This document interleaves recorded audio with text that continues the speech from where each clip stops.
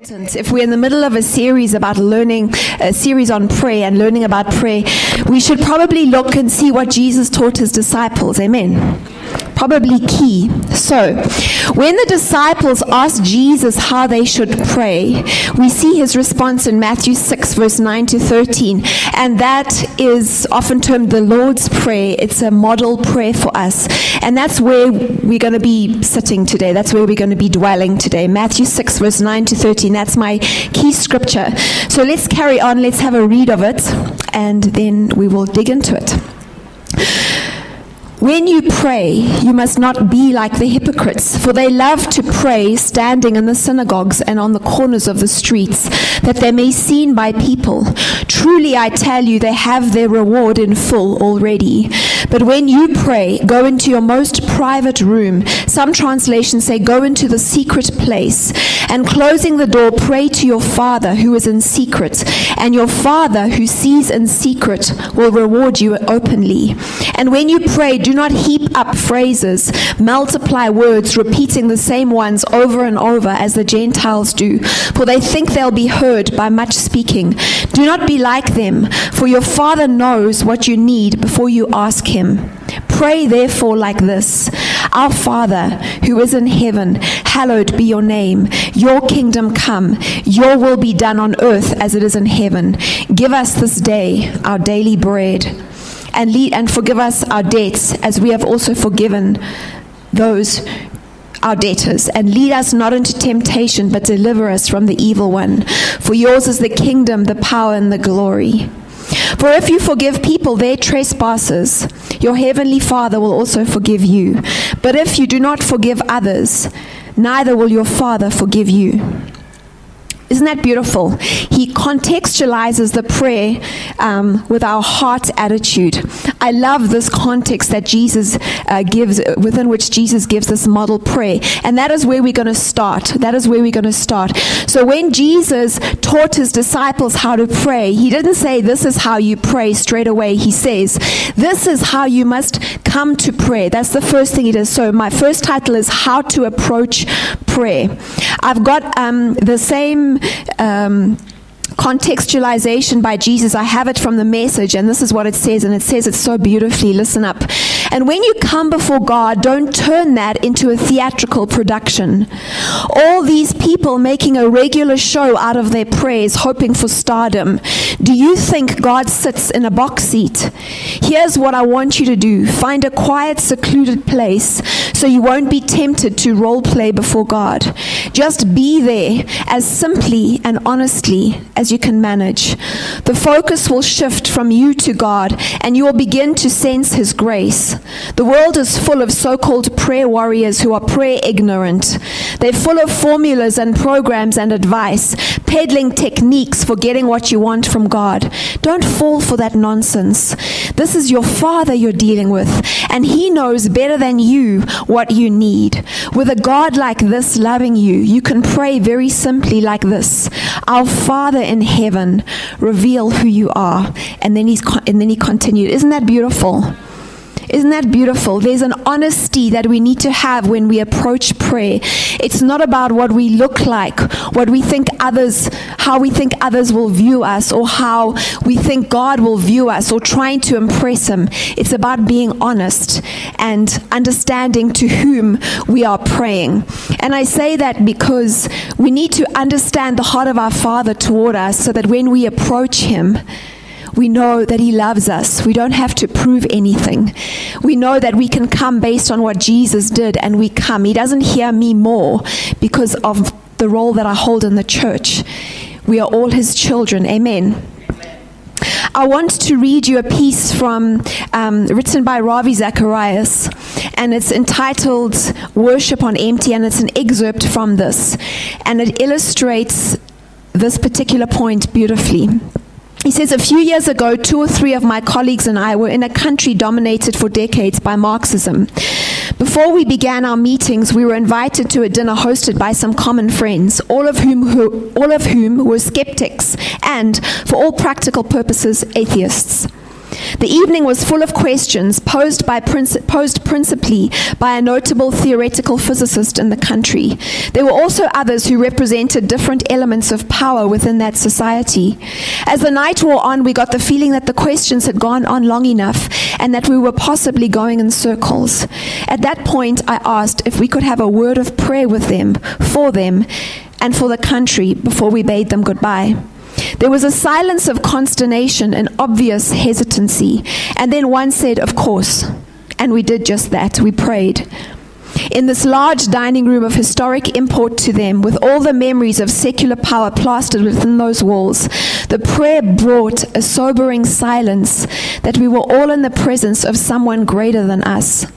When we finished, every eye was moist and nothing was said. They hugged us and thanked us with emotion written all over their faces.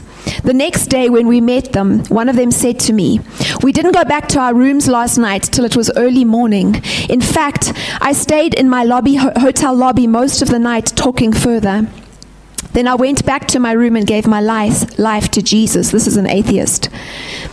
And this is what Ravi says, "I firmly believe that it was the prayer that gave them a hint of the taste of what worship is all about. Their hearts had never experienced it. Over the years, I've discovered that praying with people can sometimes do more for them than preaching to them. Prayer draws the heart away from one's own dependence to leaning on the sovereign God. The burden is often lifted instantly. Prayer is only one aspect of worship, but one that is greatly neglected in the face of people who would be shocked to hear what prayer sounds like when the one praying knows the heart of God." Isn't that true? Prayer draws the heart away from one's own dependence to leaning on the sovereign God. The burden is often lifted instantly. Prayer is only one aspect of worship, but one that is greatly neglected in the face of people who would be shocked to hear what prayer sounds like when the one praying knows the heart of God. When we pray, do we know the one to whom we are praying, or do we pray as a religious activity that makes us feel better? We need to know the one to whom we are praying. So once Jesus lays this background, he says, when you pray, don't make it a theatrical production. Don't do it before people, but connect with your Father in heaven. Then he goes on to say, this then is how you should pray, and he gives us the model prayer. Now, when I read the model prayer to you, the Lord's Prayer, do you think that when Jesus gave it to his disciples, he meant us to sit in bed at night like I used to do when I was in grade 5 in boarding school? And we all used to have to say the prayer, "Our Father who art in heaven, hallowed be thy name, thy kingdom come, thy will be done on earth as it is in heaven," etc., etc. Do you think that's what he wanted us to do? I don't think so. I don't think so. I think that, and Bill Mounce, who's a theologian, he also says this, we should use the principles of the Lord's Prayer as a pattern for our own prayers.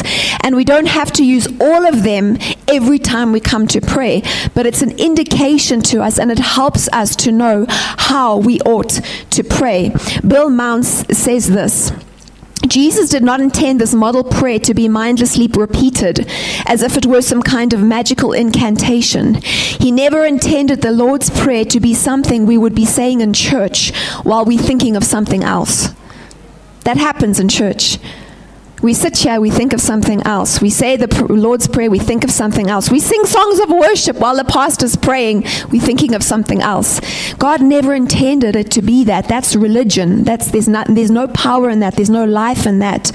The Lord's Prayer is intended to give us the basic structure and basic content of what prayers in general should look like. He says, I think there's quite a bit of room for flexibility as we pray through the Lord's Prayer, but we're supposed to pray like this.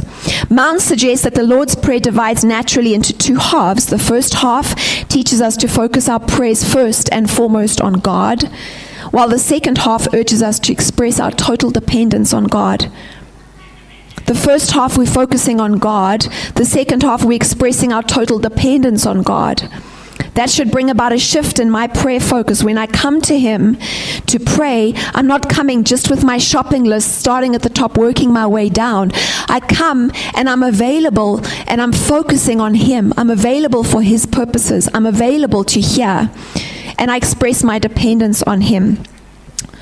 Okay, so the first part of that prayer, Jesus says, when you pray, pray like this: Our Father, our Father. So this is not a rule, but it's a biblical pattern that we address our prayers to our Father through Jesus by the Holy Spirit.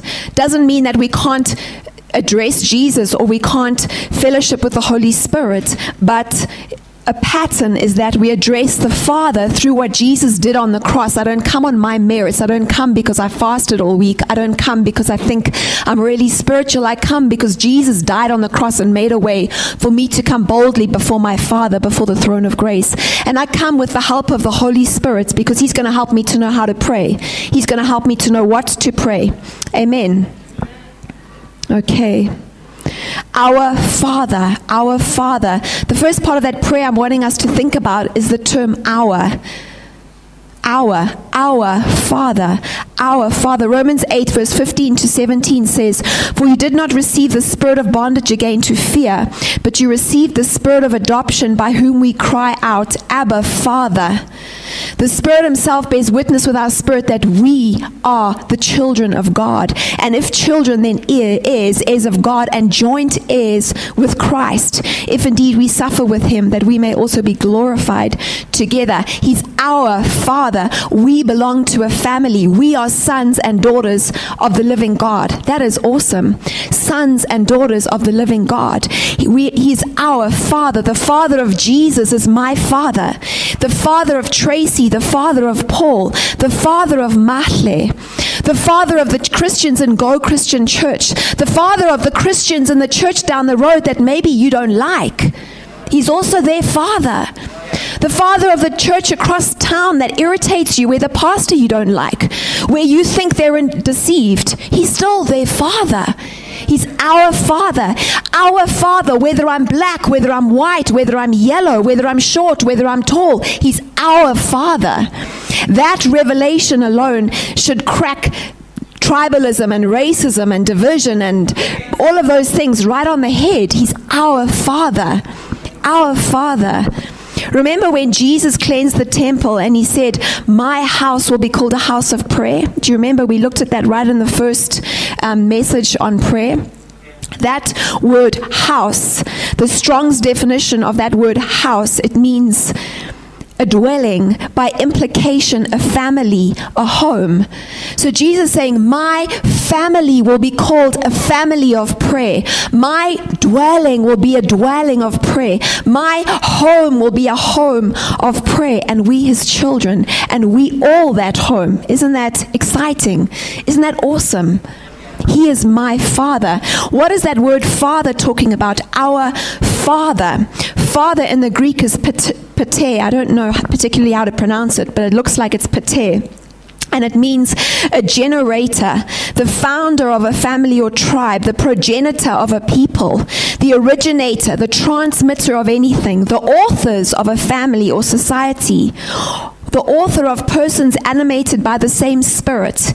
He is Father of the stars, the heavenly luminaries, because He is their creator, upholder, ruler. He's the Father of rational, intelligent beings, because He's their creator, preserver, guardian, protector. Father of Christians who've been exalted to a especially close and intimate relationship with God, and revere Him as their reconciled and loving Father. The Father of Jesus, as one God whom God has united to Himself in the closest bond of love and intimacy, and made Him acquainted with His purposes, etc., etc.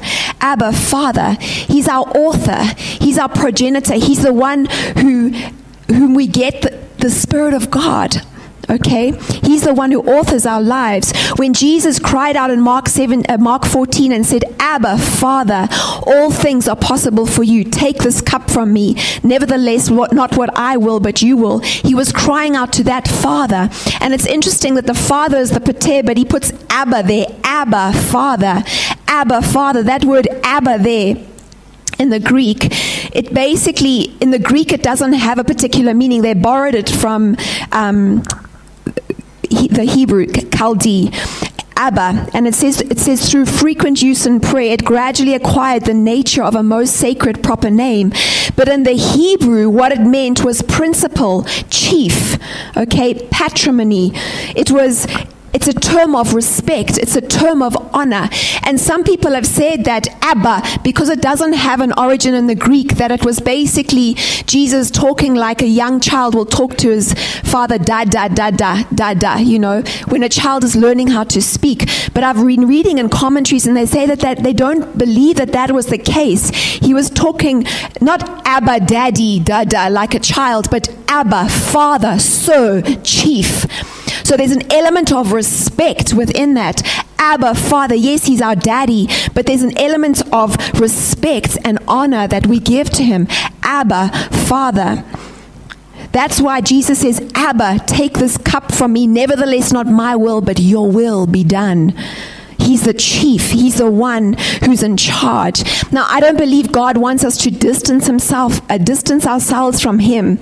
There is that loving relationship, but I think we need to start with Abba, Father, Sir, before we come into the whole daddy, Abba, daddy, which is very popular in some Christian circles now, Abba, daddy. I want to read from Malachi. And I'm going to read from a particular translation, which makes it very real. Now, Abba, Father, I think in many Christian circles, we just think we use him like a toothbrush. We use that Abba like he's daddy, like he's our plaything, like he doesn't deserve that respect of a chief. But this is what he says in Malachi 1, verse 6 to 14. He says, isn't it true that a son honors his father and a worker his master? So if I'm your father, where's the honor? If I'm your master, where's the respect?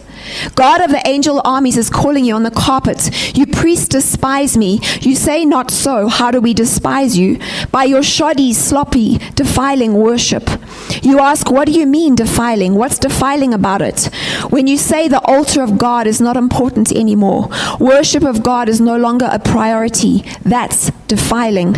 How do we view, I've been convicted by this week, how do we view church? Church is not man's idea. Church is God's idea. How do we view the body of Christ? The body of Christ is not some pastor's idea. It's actually God's idea.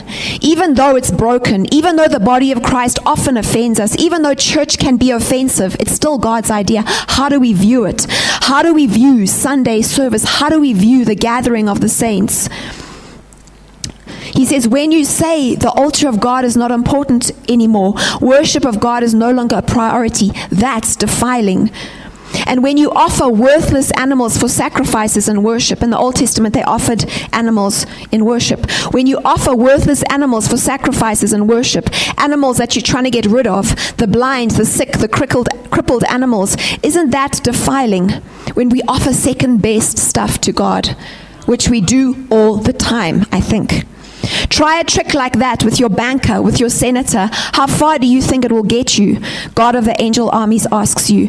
Get on your knees and pray that I will be gracious to you. You priests have gotten everyone in trouble. With this kind of conduct, do you think I'll pay attention to you? God of the angel armies asks you, why doesn't one of you just shut the temple doors and lock them? Then none of you can get in and play at religion with this silly, empty-headed worship. See, sometimes we think that we can fool everybody else, including God. We may fool everyone else, but we can't fool God. I'm not pleased. God of the angel armies says he's not pleased, and I don't want any more of this so-called worship. I'm honored all over the world, and there are people who know how to worship me all over the world, who honor me by bringing their best to me. They're saying it everywhere. God is greater, this God of the angel armies. All except you. Instead of honoring me, you profane me. You profane me when you say worship is not important. Sunday services are not important. When you say what we bring to God is of no account. When you say, I'm bored. This doesn't do anything for me. We hear that in church. Oh, it's the worship, the songs, they don't do anything for me. Well, as if the worship is for you, honey. It ain't for you, it's actually for God. And you know what? God doesn't hear what we hear. God hears our heart. Yes, we try and make it appealing, to our ears, but God hears our hearts. So when we say worship is not important, Sunday service is not important, cell group is not important, these things that God is doing in and through his body are not important. It doesn't do anything for me. You act so superior, sticking your noses in the air. Act superior to me, God of the angel armies. And when you do offer something to me, it's hand-me-down. It's broken or useless. What type of offering do we offer the Lord? Do we bring him our change? Do you think I'm going to accept it? This is God speaking to you. A curse on the person who makes a big show of doing something great for me, an expensive sacrifice, say, and then at the last minute brings in something puny and worthless. I'm a great king, God of the angel armies, honored far and wide, and I'll not put up with it. You see, God is a God, Abba, who's worthy of our respect. He's our chief. He's the one who should be in charge. When I come to him, when you come to him, we can't come on our terms. We like to come on our terms. We like to come on our terms, but we can't come on our terms. He's our chief. He's the one who's in charge. We come on his terms, okay? Often we come to church with our conditions attached.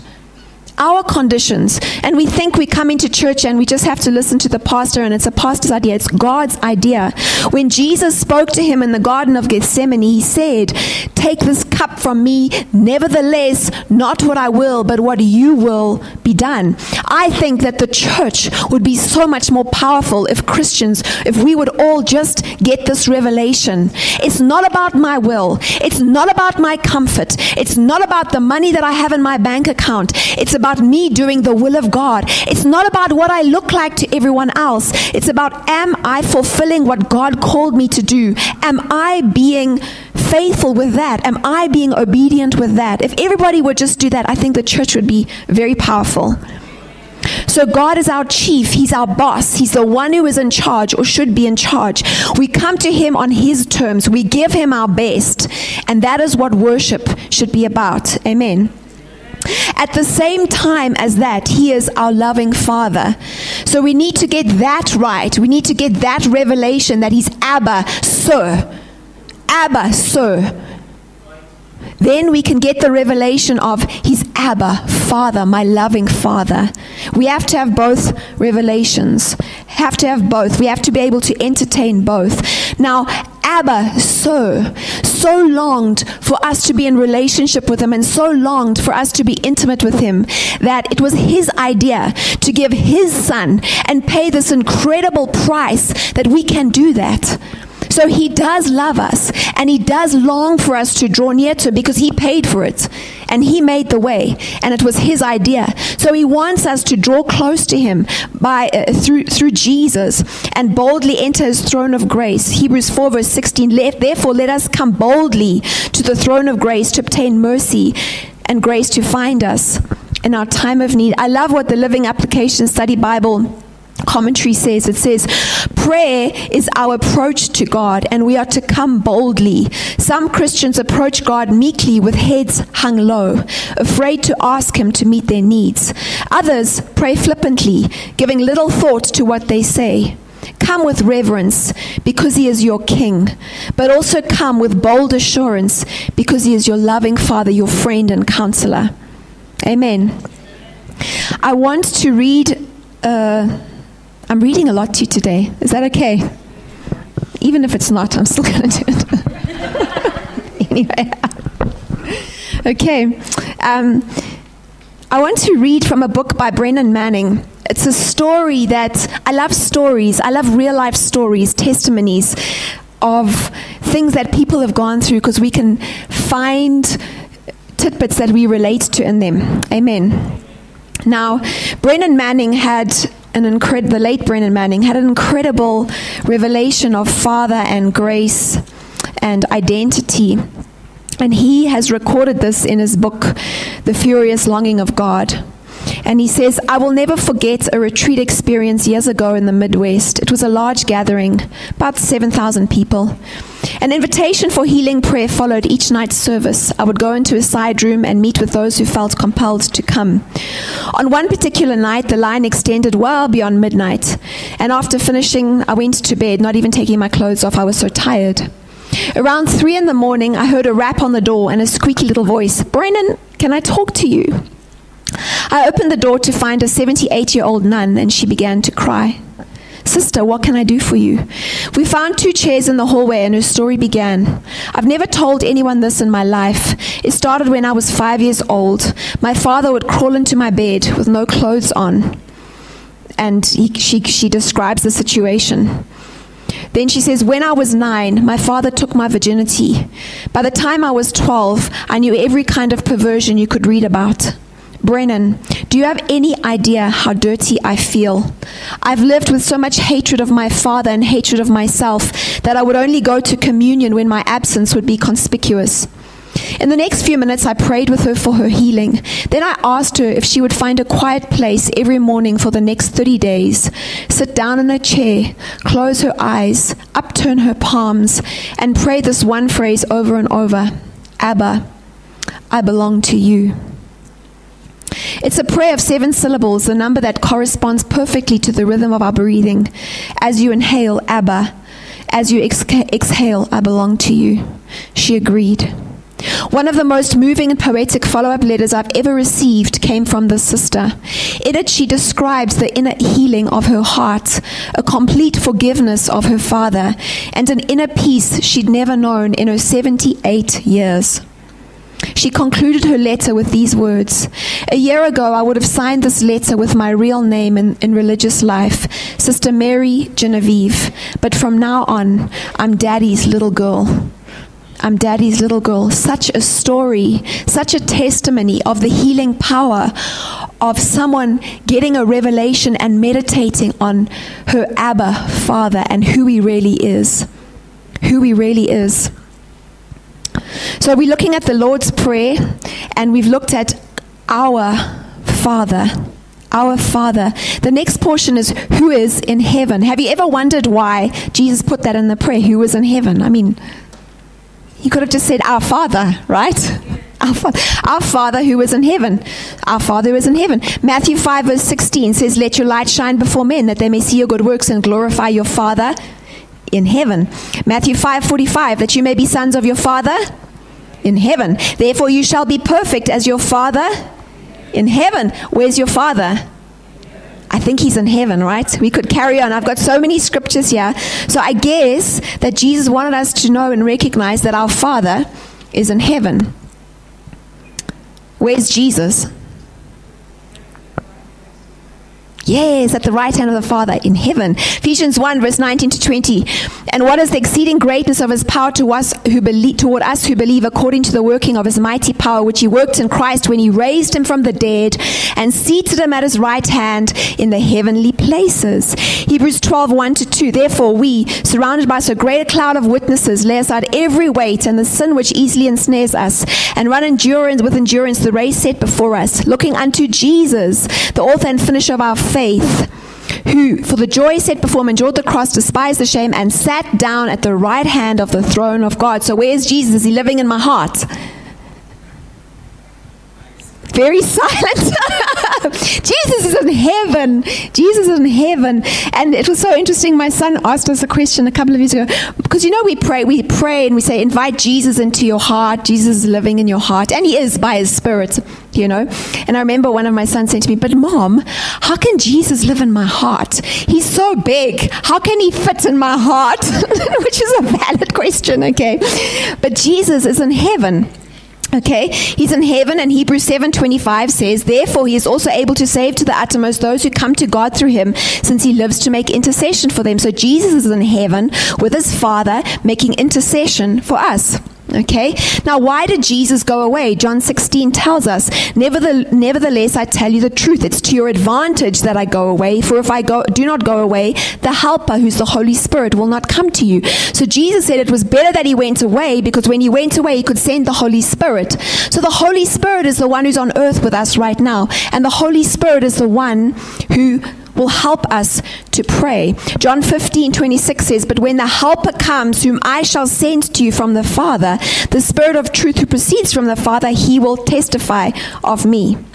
John 14, I will pray the Father, and he will give you another Helper, the Holy Spirit, that he may abide with you forever. So the Father, our Father is in? Jesus is in? Heaven, yes. The Holy Spirit is on earth with us.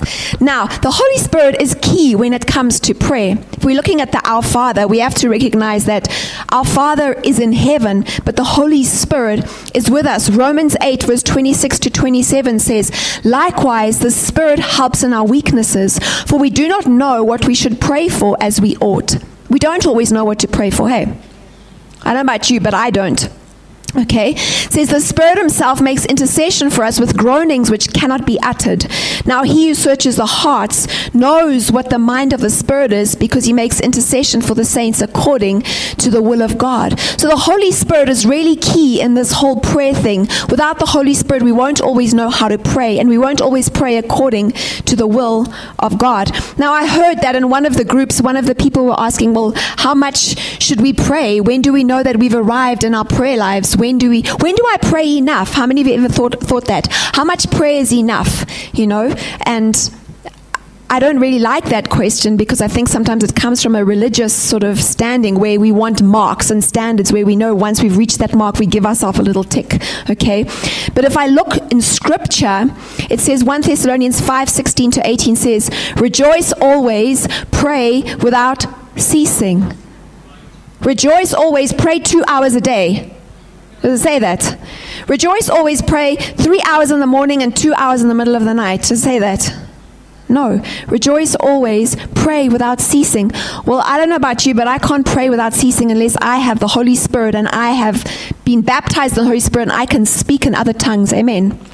The Holy Spirit helps us. We pray. It's a relationship. It's not about ticks. It's a relationship with God. If I'm to pray without ceasing, I need the Holy Spirit. If I'm to pray the will of God, I need the Holy Spirit. So our Father who is in heaven, our Father is in heaven, Jesus is in heaven, the Holy Spirit is with us. He helps us to pray in accordance with the will of God. Okay. Hallowed be your name. That's the next point in Jesus' prayer. Hey, hallowed be your name. Prayer involves worship. You know, in the church, we've got this divide, and we like to divide everything and put everything in boxes. But God doesn't always do that. He doesn't always do that. His house shall be called a house of prayer. That prayer actually includes music and song and prayers set to music and sung and worship. It includes everything. We can't have neat little boxes. Prayer, praise, worship, work. Okay, it doesn't work. Okay, it all fits together. Prayer involves worship. Prayer involves worship. Prayer should be God-centered before it is man-centered. Our Father who is in heaven, hallowed be your name. It's about Him. My mind is on Him. My heart is fixed on Him. It's about Him before it's about me. Okay, that is what Jesus. That's not my thoughts. Those are Jesus' thoughts. The first 4 lines of the model prayer focus on God, our Father. Hallowed be your name. Your kingdom come. Your will be done. Can you see? It's focusing on Him. It's not focusing on me and my world and my kingdom and my calling and my bank account and my destiny. You see, it's focused on Him. Your will be done. Hallowed be your name. Your kingdom come. Okay. Interesting. Very interesting. Our prayer times should focus on worship and thanksgiving. In worship, we praise God for who He is. In thanksgiving, we honor Him for what He has done. Now, I just want to clarify this worship, because sometimes when you say worship in church, people automatically think of a band and instruments and singing. Okay, now that is part of worship. That is one expression of worship. But if I look at Romans 12, it's a very small expression of worship, because how many of you, if I had to say to you, how many of you can sing really nicely or play an instrument? Can you put up your hand? Okay, just be honest if you think you can. How many of you can sing, okay, and hold a tune?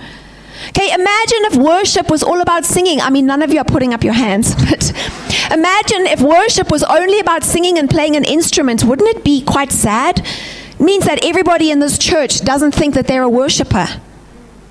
Okay? But Romans 12 says, therefore I appeal to you and beg of you in view of God's mercies to make a decisive dedication of your bodies, presenting all your members and faculties, eyes, ears, mouth, hands, feet, everything, mind. Present all your members and faculties as a living sacrifice, holy, devoted, consecrated, and well-pleasing to God, which is your reasonable act of worship. Which is your reasonable act of worship. So when this becomes our definition of worship, how many of you can fall into that category? Can you raise your hands? Everybody should have their hands raised, okay? Everybody is called to this type of worship. Now, this type of worship, slap bang in the middle of the Lord's Prayer, I love it. Do you know why? Because it's not about 5 minutes here, 1 minute there, looking spiritual. It's about a lifestyle. It's about what Jesus was saying when he said, when you pray, don't pray like this. Don't let it be an outward show for 5 minutes. It must be a lifestyle. It must be a lifestyle because God can see. God can see straight through. He knows where you were last night. He knows what you did this morning. Who are we trying to fool, okay? It must be a lifestyle. I present my whole body, all my faculties, what I think about, what I watch on TV, where my feet lead me, everything. What I say to my husband, everything is an act of worship. Everything is an act of worship, okay? It's not a theatrical production. Matthew 22, verse 36 to 38. Teacher, what is the most important commandment in the law of Moses? Jesus replied, you must love the Lord your God with all your heart, with all your soul, and with all your mind. And this is the first and greatest commandment. All your heart, all your soul, and all your mind. I think this is what underpins worship. This must be our heart for worship. Genesis 22, if you look at the story of Abraham in Genesis 22, that is the first time that worship is mentioned in the Bible. And I know I've said this before, but it bears repeating. Whenever something is mentioned the first time in the Bible, it's the principle of first mention. It's a type. The first time worship is mentioned in the Bible is in the story of Abraham. And as you all know, Abraham did not have an heir. He did not have a son. Okay? And God promised him that his descendants would be as many as the stars in the sky. And then it took years and years and years and nothing happened. Okay? Finally, God gives him his promise and gives him one son. And when that son is a certain age, God says to him, right, Abraham, I want you to take your son to Mount Moriah and offer him as a living sacrifice. I mean, how would you feel? It's like all your hope of the promise of God, which took years and years and years to come to pass. God is saying, lay that thing down and kill it. Okay? But Abraham says, you know what he says? He says, you can read it in Genesis 22. He says to his servants, you stay here. The boy and I will go yonder and worship. And we will come back. So there was an element of faith. There was an element of faith. See, sometimes worship, when God looks at us, worship is about us bringing before God those things that we hold so close to our heart and trusting God with them. Saying, Lord, even if you take it away, I know by faith it'll come back because I know my Father, my Abba Father. I know the goodness of your heart. Worship is being able to give those things and not withhold, even if it's the seed of the promise that God has promised us. Worship involves obedience. Abraham was obedient, even when no one was watching, especially when no one was watching. Abraham said to his servants, you stay here, the boy and I will go yonder and worship. God looks at our worship when no one is watching. Who are you when no one is watching? Okay? Worship inevitably involves sacrifice. You might think it looks like fun. You might think it looks like fun, and it is fun. But it's sacrifice. Everyone who comes here on a Sunday, it looks nice, but it's sacrifice. We are at Hopper 7 every Sunday. Okay? Sometimes We'd rather be doing something else, but we come Sunday in, Sunday out. Maybe the people who run around and serve and the ushers, maybe you think, wow, it looks nice. Yes, it looks nice, and we're doing it for God, but it's sacrifice. Whatever your worship is, maybe the guys in Pretoria East going onto the streets, it's sacrifice. They could be doing other things with their Saturday. It's sacrifice, but it's worship. Amen. What is God asking you to worship Him with in your life? Maybe you don't want to come and play piano. Maybe God isn't calling you to go with Pretoria East to go and help them on the streets. But what is God asking you to bring before Him today? Worship. It involves faith. And true worship is often proved when no one else is watching. When God called Abraham to offer Isaac, no one else was watching. But God was watching. Okay, so worship has many expressions, and singing is one of them. And in our prayer lives, we're to include singing and thanksgiving in it, but it must come as a fruit of a life of worship, of a life of obedience. Otherwise, it's a theatrical production. Amen. I love the story in 1 Samuel 15 where God sends Saul to go and kill all the Amalekites, everyone, including the king, not to take anything, kill everything, all their livestock, everything. And the Lord speaks to Samuel, and Samuel knows that Saul didn't fulfill everything that he fulfilled some of it. Sometimes we do that, hey? The Lord tells us to do something and we fulfill 3/4. But I did obey you, Lord. I just didn't do all of it. So this is the case, is what happened with Saul here. Saul insisted to Samuel, I obeyed the Lord. I carried out the mission He gave me. I brought back King Agag, but I destroyed everyone else. But the Lord had told him to destroy everyone. Then my troops brought the best of the sheep, goats, cattle, and plunder to sacrifice to the Lord. So they were supposed to kill off everything. But he says, no, but my troops, he's blaming them. My troops brought the best for sacrifice. And Samuel says, what is more pleasing to the Lord, your burnt offerings and sacrifices, or your obedience to His voice? Listen, obedience is better than sacrifice, and submission is better than offering the fat of rams. Rebellion is as witchcraft, and stubbornness as bad worship of idols. So because you've rejected the command of the Lord, He has rejected you as king. Very serious. Our worship must come from a life of obedience. When I come to pray and I think and I reflect on my life and I offer worship to Him, I must also be cognizant of the fact, am I actually obeying what He's asked me to do? Am I walking in obedience to God? Is my life worship? Is my life incense? Is this time now where I'm declaring His praise? Is it just the cherry on the top? Because that's what it's meant to be. So we've looked at our Father, we've looked at who art in heaven, we've looked at hallowed be your name, and worship, and what worship really is. And now I want us to look at your kingdom come, your will be done on earth as it is in heaven. Your kingdom come, your will be done on earth as it is in heaven. You know, one of the reasons why we feel free to say, visit other churches, and why we feel free when it really is their time to move on, to hold people like this and say, go, is because we're not building our kingdom. This church is not building our kingdom. We're not building a Go Church kingdom. We're building our King's kingdom. It's His kingdom. We have to be about the business of the King. We're not competing with the church down the road. We're all on the same side. And I wish more churches had that sort of idea. When we criticize and compare and are negative about other churches, that's His church too. We're building His kingdom. We need to be about His kingdom. We need to want to see His kingdom to come on earth. Your kingdom come. Your will be done on earth as it is in heaven. So prayer is not a one-way speech. It's finding out what God's will is. What is God's will for you in your workplace? Do you know? Are you praying it into being? What is your role where God has you in your family, in your relationships? God has a will. God wants you to bring His kingdom in the place wherever you find yourself. Do you know what it is? Are you praying into it? Are you finding out what His will is? You know, there are various domains in society, and sometimes at some point we'll do a series on this, but there's agriculture, there's banking, there's business, there's education, there's family, there's church. There's also sorts of different domains in society. And God has a blueprint and a pattern for all of these domains. It's in the Bible. Do we know what his heart is for arts and media?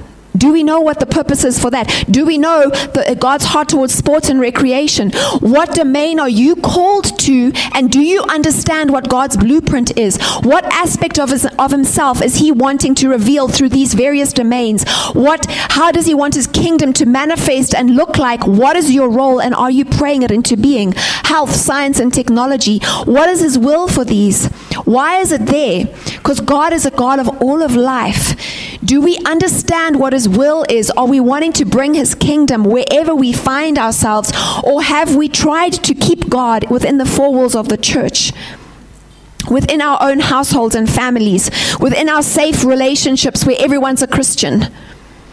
Because his kingdom coming must break out of that. We have to break out of the four walls of the church. We have to bring his kingdom Monday to Saturday when we're not within the four walls of the church, when we're not in our safe little churchy huddles.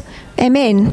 His kingdom, he wants his kingdom to come. Wherever you are, we have to look at it like this. Wherever I am, God has put me here. If I'm here, even if I don't like it, there's a purpose. I'm here for a reason. What is his will? Am I praying it into being? Do I know what it is? Am I fulfilling his kingdom mandate for me right now? Sometimes Christians express this whole thing, your kingdom come, your will be done. Sometimes as Christians, we sit quiet because we're wanting to hear a booming voice from heaven. Okay, newsflash. God most often doesn't speak to us with booming voices from heaven. Most of the time he does, but most of the time he doesn't. And most of the time it's not particularly helpful to sit around in silence. How many of you will know what happens when you sit in silence and pray and you're not meditating on anything? What happens? You start thinking of 100 other things. I don't know, are you like me? Your mind wanders. Okay? It's not helpful. It's helpful to fix it, to focus it on God's word, on his plans, on meditate on something, or be praying, and the Holy Spirit will prompt us while we're talking to him. And we discern his will, we discern his desires as we're talking, as we're praying. Okay? But this portion of the prayer indicates to me that I must avail myself to be able to pray and to intercede for his will.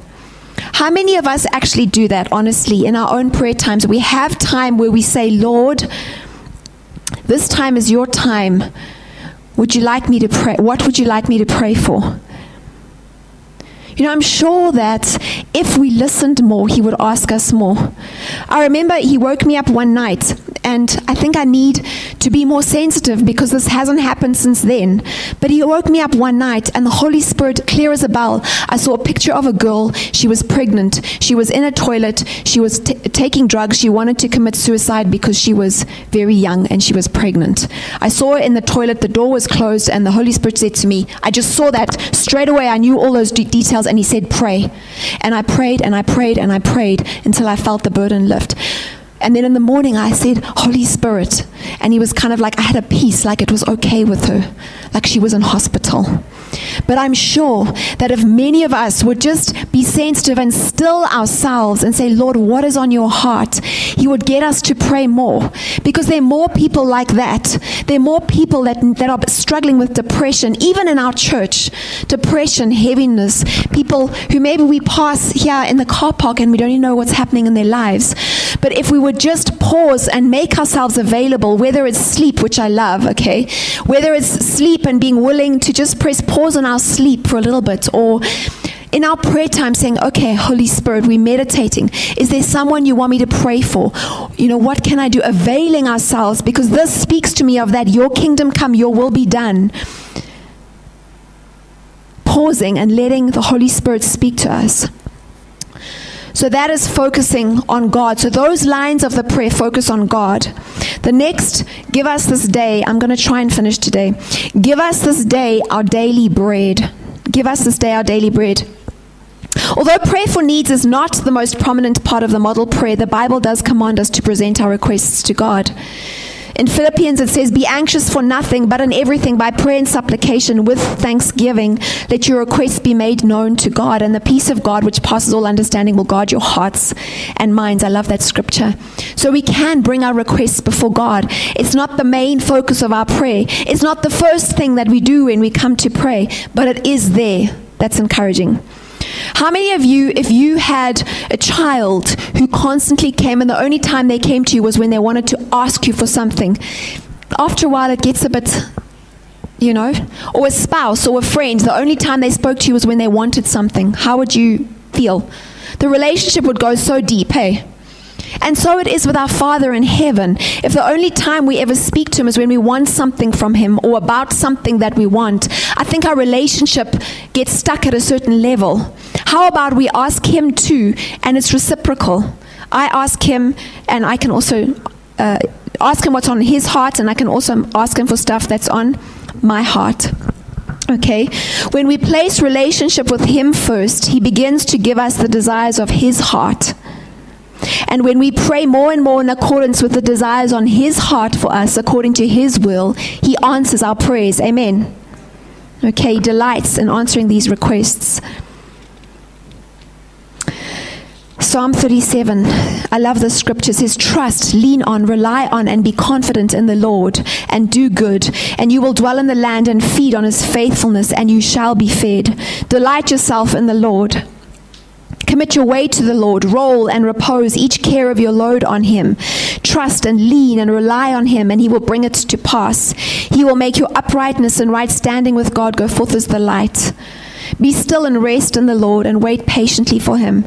Beautiful disposition to have in prayer. Trust, roll, repose, asking Him for the things, letting Him know the things that are on your heart. John 14 says, and I will do whatever you ask in my name, representing all that I am, so that the Father may be glorified and extolled through the Son. I will grant and do whatever you ask in my name. So He grants what we ask in accordance with His will for His glory. That's a key, that's a secret in terms of prayer and getting our prayers answered. Okay, let's see. I think I've got two more. I'm going to go quickly and finish, so we finish this up this week. Forgive us our sins as we have forgiven those who sin against us. There's some people, and I've spoken to a lady, and she believes that we don't have to confess our sins and we don't have to talk about our sins because we're already forgiven. Well, 1 John 1:8-9 says, if we say that we have no sin, we deceive ourselves and the truth is not in us. If we confess our sins, He's faithful and just to forgive us our sins and cleanse us from all unrighteousness. We do confess our sins. We confess our sins to Him. We confess our sins to one another, and God cleanses us and forgives us. A notable feature of the model prayer that Jesus gives us is how much emphasis He places on sin and forgiveness. It's worth noting. It's a whole line that He puts there. It must be important. Okay? It must be important. Now, Jesus teaches later on in Matthew 6, if you forgive those who sin against you, your Father in heaven will forgive you. But if you refuse to forgive others, your Father will not forgive you. That is a scary, scary thought. Sometimes we skim over it. It's not important. It's not what we want to read. No. Pause. If I don't forgive Joe Bloggs, who drove in front of me this morning and really irritated me, my Father will not forgive me. If I don't forgive whoever for raising their voice at me, my Father will not forgive me. Now, what they did may be wrong, but I still have to forgive them because I still do wrong things and I still need God's forgiveness. Amen. So when we come to prayer, it's really important that we say, Lord, is there unforgiveness? Is there bitterness? Is there offense? Is there something that I need to forgive and release? Because I need grace. I need to grace to be released to me. We need to be taking our hearts before God and making sure we're not judging others and holding grudges. Matthew 7 says, do not judge, or you too will be judged. For in the same way you judge others, you will be judged. And with the measure you use, it will be measured to you. When we come to prayer, let's make sure there's no judgment in our hearts towards other people. Amen. Okay? And the reality here, I've got a little note. The reality is that we judge others, we judge ourselves by our intentions. But we judge other people by what they do, by their actions, don't we? So if we didn't mean to do that, but we did it, we think it's okay. But if someone else did it, we've judged them. We've put them in jail in our hearts straight away, regardless. We're not interested in what they meant, okay, or what they intended to do. We need to extend grace. Extend grace. So that was forgive us our sins. I'm going quickly. We forgive us our sins as we've forgiven those who sin against us. Really important to do that in prayer. And I love the last bit, and don't let us yield to temptation, but rescue us from the evil one. Jesus saying, praying there for strength. Pray for yourself for strength, praying. Pray that God helps you not to yield to temptation. Remember that James 1 verse 13 to 15 says, remember when you're being tempted, not to say God is tempting me. God is never tempted to do wrong, and he never tempts anyone. So God doesn't tempt us, okay? James says, temptation comes from our own desires, which entice us and drag us away. These desires give birth to sinful actions, and when sin is allowed to grow, it gives birth to death. So it's not that we're saying, God, please don't tempt me. No, God doesn't tempt. We're saying, Lord, help me. That's why I like this translation. Don't let us yield to temptation, but rescue us from the evil one. And Jesus puts that there in the model prayer. Now, the importance, here again, I see the importance of walking in relationship with him. Because when I'm in my time of prayer, and I've got my Bible out, and no children are around me, no husband is around me, no one else is around me, is that the time that I'm likely to be tempted to sin, to get angry, to blow it? No, that's not. When I walk out of my prayer closet and I'm now driving, or the children are now all around me, or I'm now at work, or I'm now in the middle of a heated conflict with someone, that's when the temptation is going to come. Amen. So we have to walk and be constantly walking out our prayer life, constantly cognizant of the fact that he is with me. And my prayer can't be contained in this small little portion of my day called a quiet time. My prayer is just a relationship. It's a two-way relationship that I walk out throughout the day. All day, I'm aware of his presence. I'm with him. I'm praying. I'm worshiping him. I was riding the other day down Bota. We went for a long cycle. And I was just declaring praise. I was declaring praise and thanksgiving. So powerful as I was riding down the road, down the hill. Fast. Downhill, you can go fast, okay. That's what it should be like, cognizant, always aware of the presence of God. Hallowed be your name. On my cycle, when I'm driving to school, praying for the kids, presenting my requests to God, okay? When I'm in my point of conflict, aware of the presence of the Holy Spirit, Lord, please set a guard at my mouth. Set a guard at my mouth. Help me not to say something that I'll regret.